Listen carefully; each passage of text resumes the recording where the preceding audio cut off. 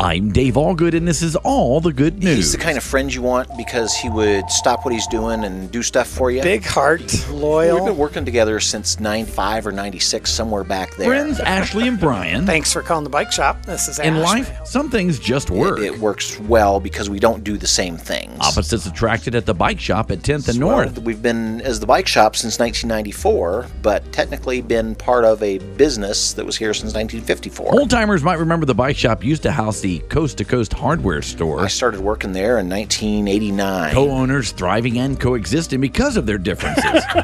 Totally different world. He's got 3 kids. I've got a wife. So the chance meeting outside We works. see each other at the Christmas party every year. But isn't that the beauty of a healthy I partnership? hate change also.